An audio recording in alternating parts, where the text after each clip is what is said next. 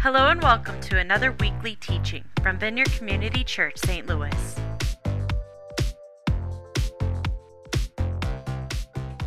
Well, we're going to be talking today about that God speaks through prophecy. If you didn't know that, you do it now. He does. We'll talk about that a little bit more, and we're going to be talking about that a lot more, actually, over a period of time here as we go through. Daniel's broken into chapters 1 through 6, which are most of the stories you've heard in Sunday school if you've been in church. And the stories and narratives about Daniel and his interactions with the kings that he's under and the amazing ways God shows that he's the king above all kings and his kingdom is never ending. You see that all the way through. But then you see it at the end from 7 to 12. It's just a lot of prophetic dreams. And so we're going to be covering some wild dreams in the next few weeks and some interpretation of that. And what I love about God is, kind of in a big picture as we get started, is the very clear truth about God. He's a communicating God. And he longs and loves for you to have a relationship with him. So he's always communicating. He's always inviting you in. And so this has been true all throughout history. And he speaks to us, right? And he speaks to us in many ways. He communicates in direct ways. I mean, even when we just come before him in prayer, he wants to communicate and he wants to bring what? Revelation of who he is and what's going on with you.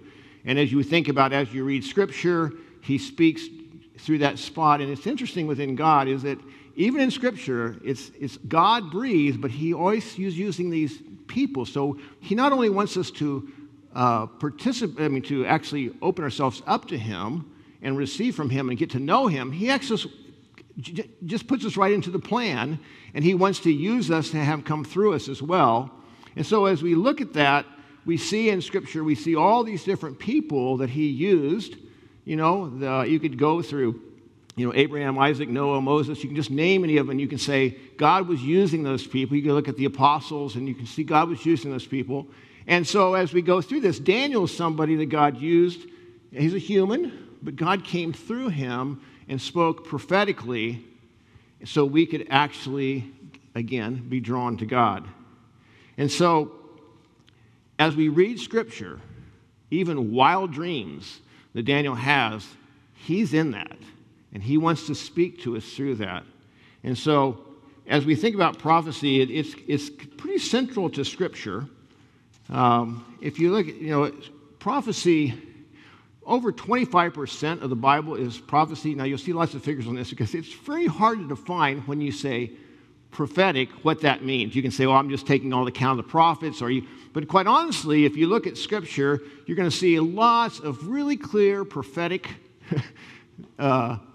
prophecies. You'll see over 1,200 in the Old Testament. You'll see over about 600 in the New Testament. And anywhere in between, there's all kinds of prophetic, even pictures through stories and types. So God is always speaking in this place of prophecy. And so if you think about in the Old Testament, you have 39 books, and 27 of those books, you're going to see a huge portion of those books are going to be actually prophecy. And in the New Testament, 27 books, you're going to see the same thing. You'll see all these places of prophets. And so in this spot, you'll see 6 major prophets, not that they're better, but they're just longer, the writings are. And then you have 6 minor prophets. They just got a bad name. They're just as good. They're a little smaller. And so you have out of the 39 books, you have 18 books that are just prophets speaking what God is saying. And they were the mouthpiece of God, In the Old Testament, under the Old Covenant, if you had a prophet come and tell you, you have sin in your life, you didn't think, I don't think so. You just repented because they were known. They carried that authority, right? And so as you look at prophets in the Old Testament, they were addressing all kinds of things. Sometimes we think of prophetic as only forward thinking as far as prediction of the future, which is part of this. But it's much better than that because it's really a part of revealing God to his people and helping them understand what's happening around them. So prophets are always going to the place of returning people to following the law and saying, here's what brings blessing, and you're drifting away. And many times they might come in and actually approach people for a place of turning to idols or cause them to have given promises for what's taking place. In the prophets, you had a section of prophets who were always talking when Israel had their land, and he'd do a lot of discussion about what was to be the country of Israel. What should it look like? What should that nation be like? But then they got in exile, and there's a whole other set of prophets that said, okay, while you're in exile, we see there when Jeremiah, you'll see them, they're in exile, and they're getting words from the prophets. How do we live in this situation? And the prophets would speak, and Daniel was one of those prophets. And so as we go through this, we're going to be going through chapter 7. We'll have Sarah come up here, and I'm going to have her read as we go through this. And I would say this is something in which that we're going back to Belshazzar, and he's actually being spoken to, so we're backtracking just a tiny bit as it's going back to that. But as Sarah shares, you want to do it there? Okay. And as Sarah reads, I want you to really be thinking about kind of imagining this. And sometimes, for you people who say, when I read, I can't imagine, close your eyes and just listen and picture these wild beasts that you're going to be hearing about. All right? All right, Daniel chapter 7. In the first year of Belshazzar, king of Babylon, Daniel had a dream, and visions passed through his mind as he was lying in bed. He wrote down the substance of his dream. Daniel said, "In my vision at night I looked, and there before me were the 4 winds of heaven churning up the great sea. 4 great beasts, each different from the others, came up out of the sea. The first was like a lion, and it had wings of an eagle. I watched until its wings were torn off, and it was lifted from the ground so that it stood on 2 feet like a human being, and the mind of a human was given to it. And there before me was a second beast, which looked like a bear. It was raised up on one of its sides, and it had 3 ribs in its mouth between its teeth. It was told, 'Get up and eat your fill of flesh.' After that I looked, and there before me was another beast, one that looked like a leopard, and on its back it had 4 wings like those of a bird. This beast had 4 heads, and it was given authority to rule. After that, in my vision at night, I looked, and there before me was a 4th beast, terrifying and frightening and very powerful. It had large iron teeth. It crushed and devoured its victims and trampled underfoot whatever was left. It was different from all the former beasts, and it had 10 horns. While I was thinking about the horns, there before me was another horn, a little one, which came up among them, and 3 of the first horns were uprooted before it.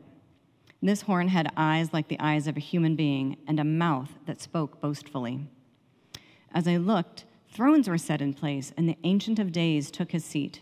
His clothing was as white as snow. The hair of his head was white like wool. His throne was flaming with fire, and its wheels were all ablaze. A river of fire was flowing, coming out from before him. Thousands upon thousands attended him. 10,000 times 10,000 stood before him. The court was seated, and the books were opened. Then I continued to watch because of the boastful words the horn was speaking. I kept looking until the beast was slain and its body destroyed and thrown into the blazing fire. The other beasts had been stripped of their authority, but were allowed to live for a period of time. In my vision at night I looked, and there before me was one like a son of man, coming with the clouds of heaven. He approached the Ancient of Days and was led into his presence. He was given authority, glory, and sovereign power. All nations and people of every language worshipped him. His dominion is an everlasting dominion that will not pass away, and his kingdom is one that will never be destroyed. I, Daniel, was troubled in spirit, and the visions that passed through my mind disturbed me. I approached one of those standing there and asked him the meaning of all this. So he told me and gave me the interpretation of these things. The 4 great beasts are 4 kings that will rise from the earth, but the holy people of the Most High will receive the kingdom and will possess it forever. Yes, forever and ever.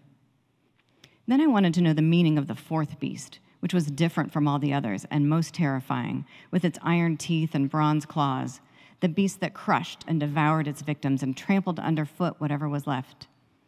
I also wanted to know about the 10 horns on its head and about the other horn that came up, before which 3 of them fell. The horn that looked more imposing than the others, and that had eyes and a mouth that spoke boastfully. As I watched, this horn was waging war against the holy people and defeating them, until the Ancient of Days came and pronounced judgment in favor of the holy people of the Most High, and the time came when they possessed the kingdom. He gave me this explanation. The 4th beast is a 4th kingdom that will appear on earth. It will be different from the other kingdoms and will devour the whole earth, trampling it down and crushing it. The 10 horns are 10 kings who will come from this kingdom. After them, another king will arise, different from the earlier ones. He will subdue 3 kings. He will speak against the Most High and oppress his holy people and try to change the set times and the laws. The holy people will be delivered into his hands for a time, times, and half a time. But the court will sit, and his power will be taken away and completely destroyed forever. Then the sovereignty, power, and greatness of all the kingdoms under heaven will be handed over to the holy people of the Most High. His kingdom will be an everlasting kingdom, and all rulers will worship and obey him. This is the end of the matter. I, Daniel, was deeply troubled by my thoughts, and my face turned pale, but I kept the matter to myself.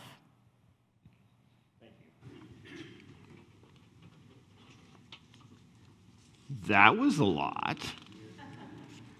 So we have a 20-week series. We're going to be moving into this passage. No, we're going to get done in 1 week as we go through this.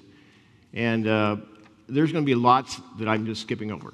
Not because I'm not tempted to go down some roads, but for your sake, we're going to narrow it down a little bit. But I encourage you to be reading over that. You might want to ask me for some good commentaries and some bad ones as you read over it, if you need some help. But as we go through this, is that I think one thing I highlight is that there's 2 verses that stood out to me. Is after this very vivid dream. You guys kind of know enough to, like, when you've had a dream that rattles you, put that times a lot, to the place you're in a process of trying to figure out what just went on, and everything's, usually dreams just drift away. This one doesn't drift away. This is God speaking in very specific, like a very clear picture you can't shake.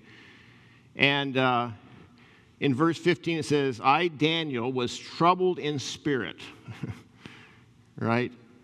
And all these things passed through my mind, and his response was, it's disturbed to me. So then he went and got an explanation from one of the people, I guess he's interacting in this dream, and gets this explanation of interpretation. And so he's grasping it. And then after that, he's in 28, it says, I, Daniel, was deeply troubled by my thoughts, and my face turned pale, and I kept the matter to myself. Now, when you say, this is just one good theological point. Sometimes when God speaks to you, it doesn't do much at first except disturb you. You guys know that one? It makes you angry sometimes. You resist. There's things going on. And as you don't know what this means, you're in good company. Daniel, who's pretty prophetic, was hearing these things from God, and he was disturbed by. But you have to understand, as he was looking at these things, it wasn't just some kind of a visual picture. He was feeling what was happening in levels and understanding it. And what he was saying, what's coming is troubling to me, right? Now, so as we go through this, we're going to do a kind of a quick overview just to keep you in places. This is what he did not see, okay? This is not troubling beasts. It is on the internet, but he did not see this.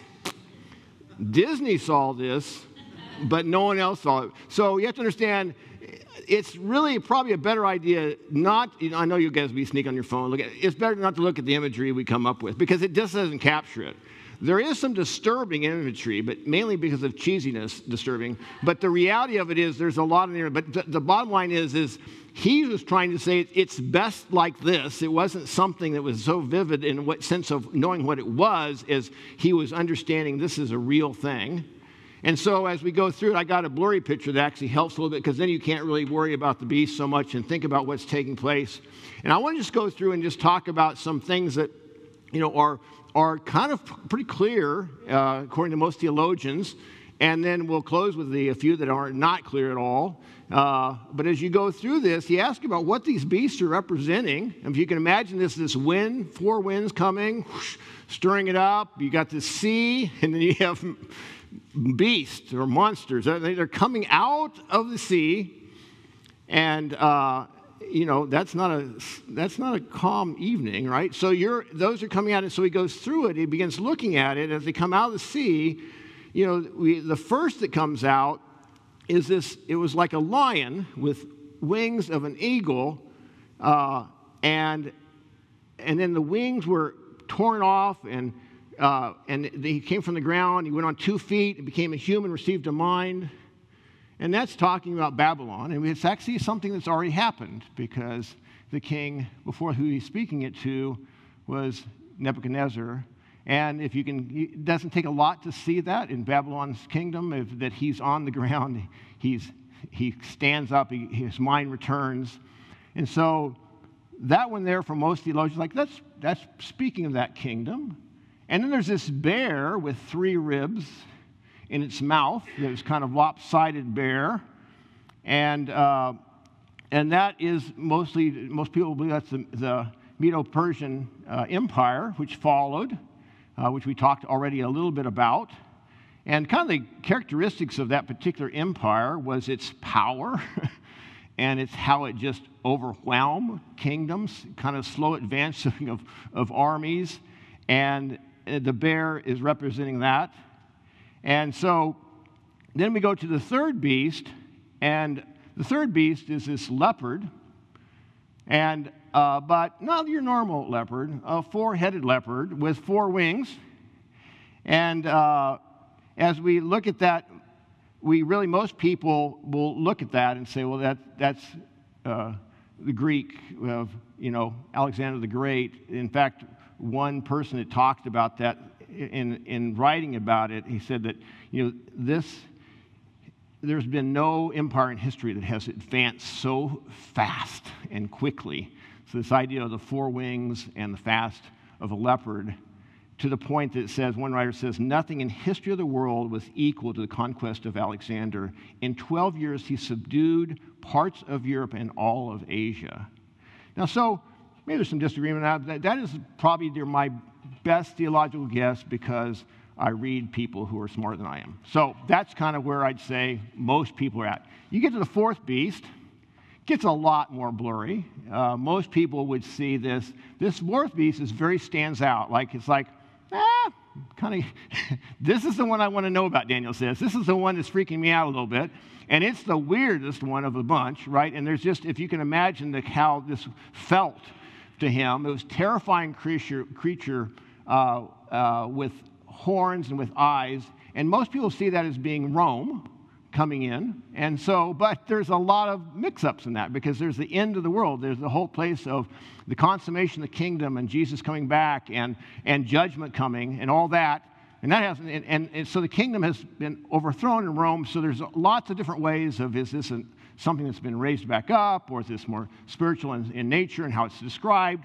And so I'm going to give you the ultimate answer today. No, I'm not. I'm going to say, wow, there's a lot of options here, right? And all I do know, I'm pretty simple, freaks me out a little bit. You got a horn, which is representing these places of authority and power and might. He has 10 of them, so it's a little different. Can't even describe what this thing is. And then you get to a spot where there's these 10 horns, and then there's another horn, small horn, and the 3 horns go away, and then this other horn comes up, and then this horn starts talking to you with eyes, and Daniel is not on drugs, this is God, right? But it's disturbing, right? And he's mocking. And so most people understand in the broader sense, this is speaking of the end of the age and the place of judgment coming and Christ returning, and this is the Antichrist, all right? So the in-between stuff, lots of discussion. But in that, we can say, okay, this is obviously, we can see through many other texts, this is what this is referring to. And so as we go through that, it's real important for us to understand that he was even disturbed by this. And the good news, though, of this is what happens at the very end. This horn, this Antichrist, was persecuting followers of God, and God came in, plopped in his throne as judge, and said, stop it, and made judgment, and Christ came, returned as king, a king that was everlasting, right? I mean, that's a pretty cool deal. I mean, this is a reality that he's looking way out and watching this take place. Now, the thing I want to talk a little bit about is this thing of just prophetic words. Why do we need them? Why does God use these prophetic words? This is very dramatic, but throughout Scripture, so much of Scripture is tied to this place of the prophetic. In places that, it's not an Excel sheet that gives A, B, C, this, that. It's this whoosh picture that you see that stirs you, and it's not completely clear. Why does he do that? What's the prophetic even about? Well, I want you to start there. The prophetic of God is very simple. It's to reveal God to us at our deepest place, right? It's not just intellectually understanding facts. It's revealing the person, the king, to us in our deepest place, to the point we respond to that king. And as we think about that, if you think about revelation in the broader sense, before you tie it down to the specifics of prophetic, pretty much the Bible is revelation. It's a degree of a form of prophetic, like it's God inspired.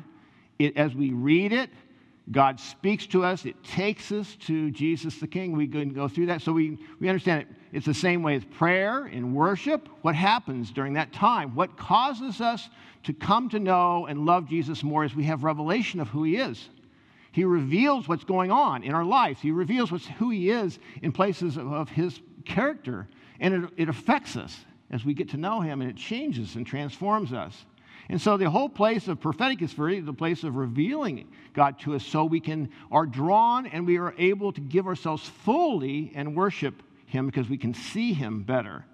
And that can happen through all these things. It can happen through a power encounter by the Holy Spirit. It's a place, what's that for? Some exciting thing? No, it's to show you, give you a glimpse of the kingdom and to understand who God is, right?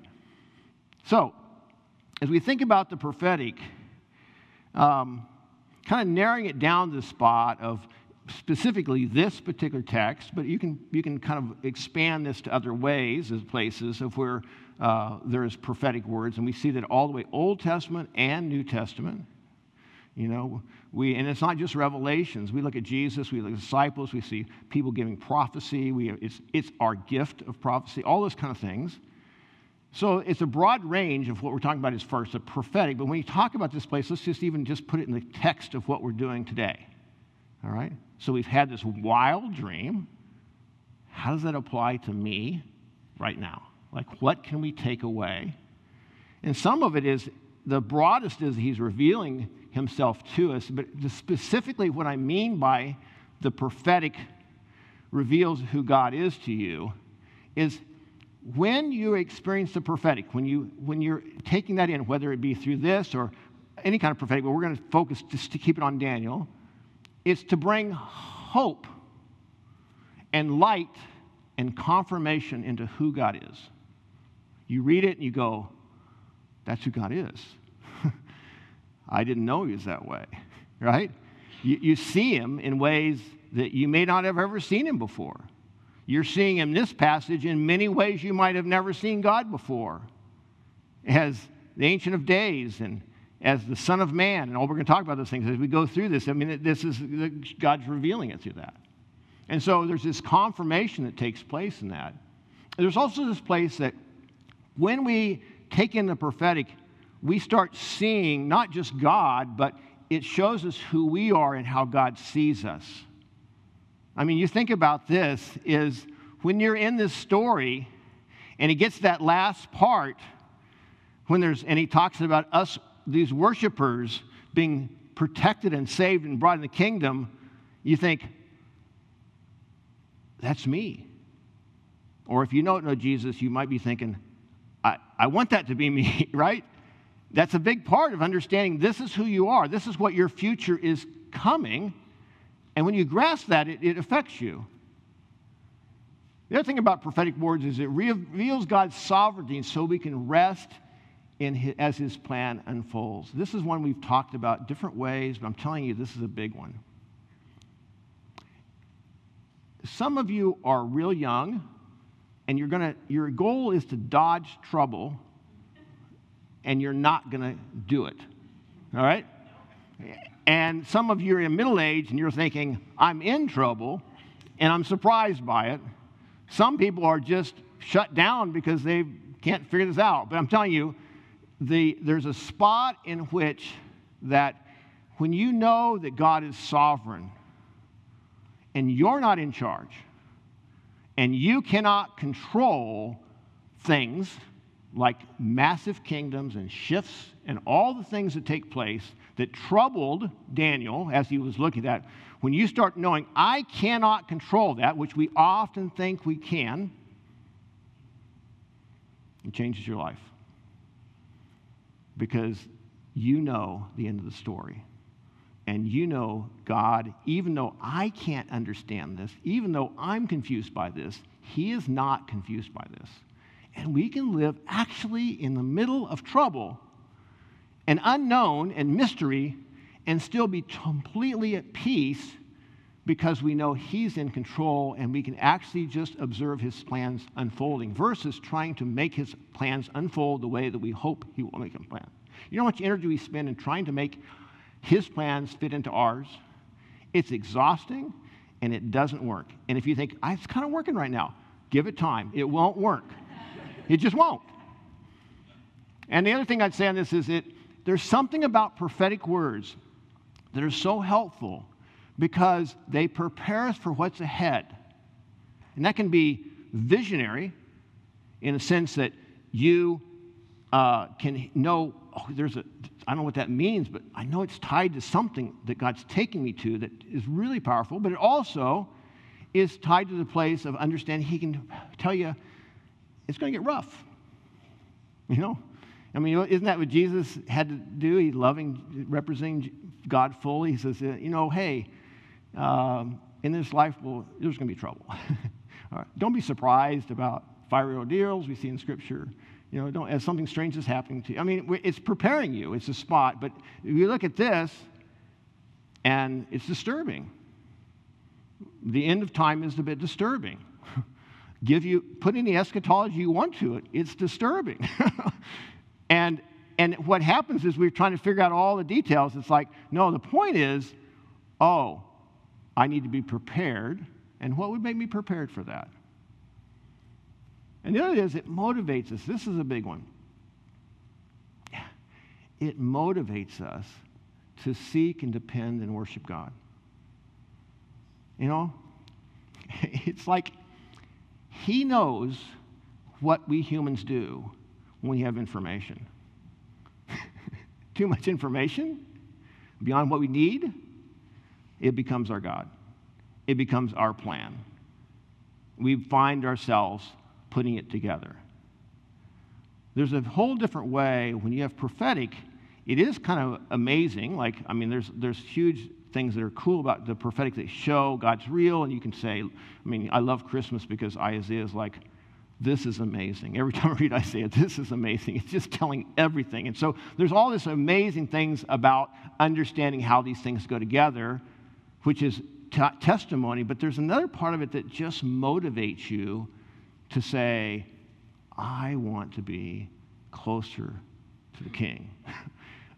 I want to be ready for what God has. I want to live now according that matches with what's going to come in the future. It causes you to be in this place of just being dependent on God. When you see these kind of things and you get a grasp of it, I don't think Daniel said, oh, thank goodness I got this figured out, now I can rest. No, he thought, I got to worship God. His level of seeking increased, yet there was a taste of what was there that he could get a hold of at the same time. So let's do through this just practically. Not sure what my words there, but practically, I'm going to just read a couple of verses, and then we're going to just put that into practice, especially this place of God's prophetic words brings hope, light, and confirmation. And I'm going to read a few verses that I think actually bring better explanation than I can to the prophetic. Peter says it this way. He says, and when he received honor and glory, speaking of Jesus, from God the Father, and the voice was borne to him by the majestic glory. God, when he was baptized, he came out of the water. It says, this is my beloved Son in whom I'm well pleased. We ourselves heard this very voice born from heaven, for we were with him on the holy mountain. And it goes on in verse 19, it says, and we have the prophetic word more fully confirmed, to which we will do very well to pay attention to as a lamp shining in a dark place until the day dawns and the morning star rises in your hearts. And Jesus goes on to say, Peter goes on to say, knowing this, first of all, that no prophecy of Scripture comes from someone's own interpretation, for no prophecy has ever been produced by the will of man. But men spoke from God as they were carried along by the Holy Spirit. To me, that just gives you an understanding of prophecy. It's just so good. It's like you actually have this thing that it testifies. Like, oh my goodness, when they heard God's voice come from heaven, they thought back to Scripture of prophecy and said, this is what this is. And it confirmed it confirmed and brought this tremendous hope because what was written in prophecy. And it talks about this place that I love it, where it talks about this place that it's this, you start out and it's this place where we need to pay attention because it's a light shining in the dark place until the day dawns, the morning star rises. I use that verse a lot in Proverbs. It says, that, I think it's in Proverbs, is that, the path of the righteous is like the dawning of the sun that goes brighter and brighter to the full day of, full brightness of day, whatever it is. And because I love that, because that's really what our relationship with God is. We see it more, and we see it more. And prophecy is this place that's not fully clear. It's limited, but it gives us a spot to see a little more, and it causes us to the place that we can see that God is with us and we're advancing along. And then, so, taking that into account, let's allow the prophecy of this to light up and bring us hope and bring us confirmation. As we go through this, it's talking about this Son of Man in this dream. All of a sudden, the Son of Man starts showing up in this, coming in the clouds, right? And he approached the Ancient of Days. Ancient of Days is a reference to God, right? I've always been there. That's the term we'll see throughout. And then there's this place of he comes in, and then people begin worshiping him, and there's this everlasting dominion that will not pass and will never be destroyed. If that doesn't bring you hope.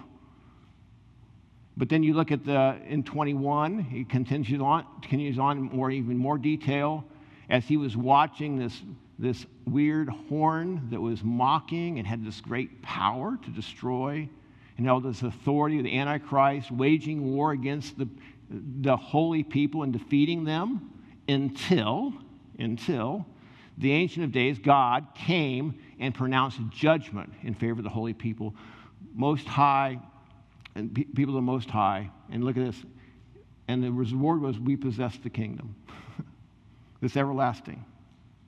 Now, that's pretty encouraging. It should be encouraging to us because we know Jesus. But it should be encouraging. I mean, if you can imagine being a disciple and us reading it now, it's just the same way, it just gets you, is Jesus is speaking to his disciples about the end times and how bad it's going to get, and he's preparing them for it. You can read before this in chapter 24 of Matthew, and he's preparing his disciples, and it says, but he gives this ending after he describes how difficult it's going to be. So he puts this ending on it immediately after the distress of those days. And he goes, the sun will rise, the sun will be darkened, and the moon will not give its light, and the stars will fall from the sky, and the heavenly bodies will be shaken. Speaking of this transformation, of the consummation of the kingdom of Christ's return, and just what we talked about in Daniel. And then he says, thinking right about Daniel himself, because he knows the scriptures, and then will appear the sign, the Son of Man, which Jesus always refers to himself as, in heaven. And then all the people of the earth will mourn when they see the Son of Man coming in the clouds of heaven with the power of his great glory. And he will send the angels with a loud trumpet, speaking of judgment, a trumpet call, and they will gather the elect from the four winds. Again, I think it's interesting, after the four winds of this prophecy, the four winds will come from one end of the heaven to the other. And at the end he goes, now I want you to do this because you need to pay attention to these things, so as things come, you'll understand what's happening. You'll be aware of that. I mean, that is us. And when you read that, if you're not a little disturbed and saying, I want to see the Son of Man coming and be happy, not mourn. That's what I want to do. You don't have to be much theologian to get that one, right? Just, I want to be ready for this. I want to be a worshiper in that. So, the worship team can come on up. I want to give you an invitation. And the invitation for today is really this verse that you can kind of meditate on. I encourage you maybe to just do it even beyond our time here today, but even today, is let this future shape your life on earth. Your future, how you see what's really going to happen in the future, will shape how you live now. And what would it mean for your life to grasp this moment when he has been given authority and glory and sovereign power of all nations, and the people of every language worshiped him? His dominion is an everlasting dominion and will not pass away, and his kingdom is one that will never be destroyed. Take that in and think about that future and say, God, how do I respond to that?